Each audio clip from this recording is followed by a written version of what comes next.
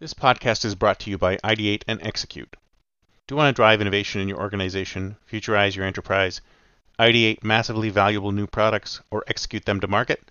Then contact us today at ideateandexecute.com and get started. Why listen to the past when you can listen to the future?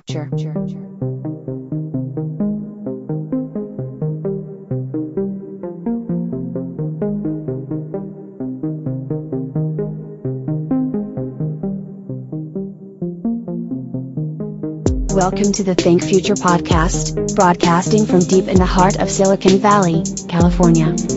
We focus on innovation, startups, and the future, not necessarily those and not necessarily in that order. Here's your host.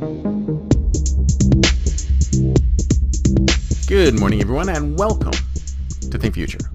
My name is Calabugas, and once again, we're coming at you live from deep in the heart of Silicon Valley, California. We're talking innovation, startups, the future, not necessarily those, and not necessarily in that order. If you're watching on YouTube, smack that subscribe button and hit that bell so you can be notified when a new show comes online. And if you're listening on your favorite podcast service, please subscribe. And please drop us a note on Apple Podcasts. That'd be greatly appreciated. Now let's talk about the future of real estate. I don't know if you've noticed, but we've been having a little bit of a stream of future of shows.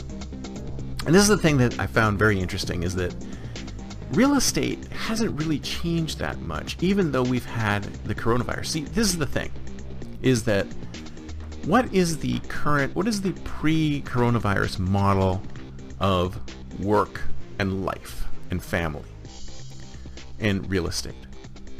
You live in one place, you work in another. You commute from point A to point B, and then commute from point B to point A. That is the pre-coronavirus model of real estate. You need a place to live, you need a place to work, and never the twain shall meet. Now, there are some people who do work from home, and there are some people who telecommute, but that's a small percentage. Even though we've been able to telecommute since 1982, there's a small percentage of people who worked from home.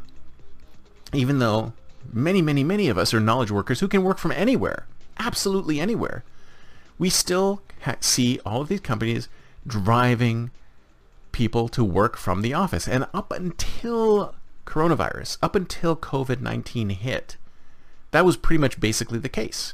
Even though we have the facility, we have the technology to be able to work remotely and have a massive amount of remote work, which has done so much to improve the environment, improve health and wellness, etc. We still had so many people, so many companies forcing their employees to come to work.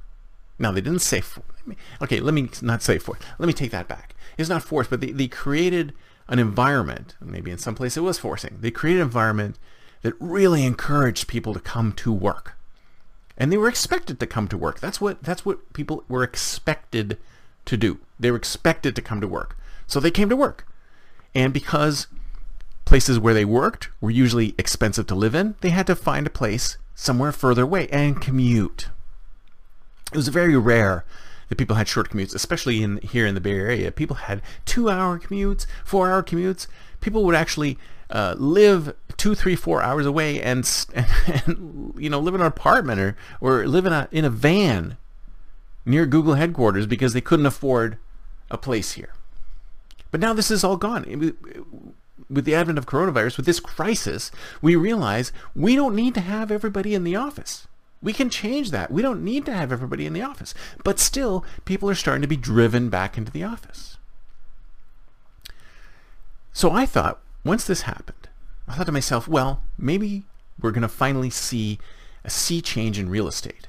Because especially around here, you see these tiny little condominium complexes being built beside the BART station, beside Caltrain, beside public transport.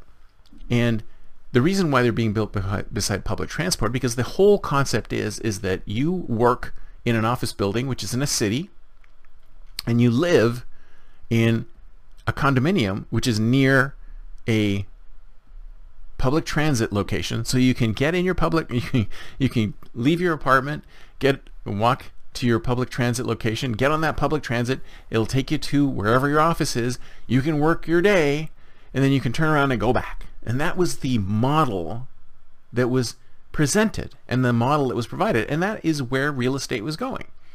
And we see this continuing, even though we've had coronavirus, we've had this no longer a requirement for people to be in the office. We still see these tiny little places being built near public transit.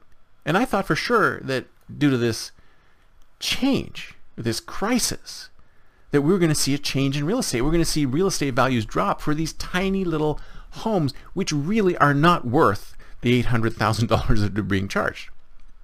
So I thought to myself, okay, so that might not be a good idea. Buying one of those homes might not be a good idea, because if we're going to be able to live and work anywhere, we don't need to be near Google's HQ. We don't need to be near Facebook's HQ. We don't need to be near Dell's HQ. We don't need to be near all these HQs in order to work. Then how is that going to affect real estate? I could live in Idaho and still work for Facebook. I could live in St. Louis and still work for Google. But it hasn't changed. It hasn't changed. It hasn't changed because I think we haven't hit that tipping point yet where people realize that the new normal is going to be telecommute, remote workers. The new normal is remote work. And I've said this before, is if I were to start a company today, it would be completely remote work. I wouldn't buy office space. I wouldn't buy any commercial space. In fact, I'm surprised that the commercial space real estate has really dropped, but the actual home real estate hasn't. And I still don't understand why that hasn't happened. I think it's being propped up by this continuing vision that we have, and this is a problem we always have as humans, is that we like things to continue the way they are. When we see aberrations, like what's happening with COVID, when we see this crisis, when we see this aberrations, we keep thinking, how are we going to get back to normal? But maybe normal is not good. Maybe normal is not the way to go. Maybe we shouldn't be getting back to normal. Maybe we should be doing something new. And this is something that us as humans, we have to get over.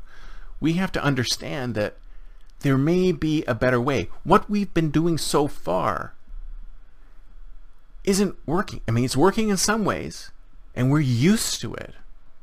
But other ways are better. And it's one of those particular foibles of humanity that we get stuck in these grooves, and we just stay in these grooves. And then when we're kicked out of the groove, we're saying, well, what are we going to do? How are we going to get back in this groove? Well, maybe that's the wrong groove.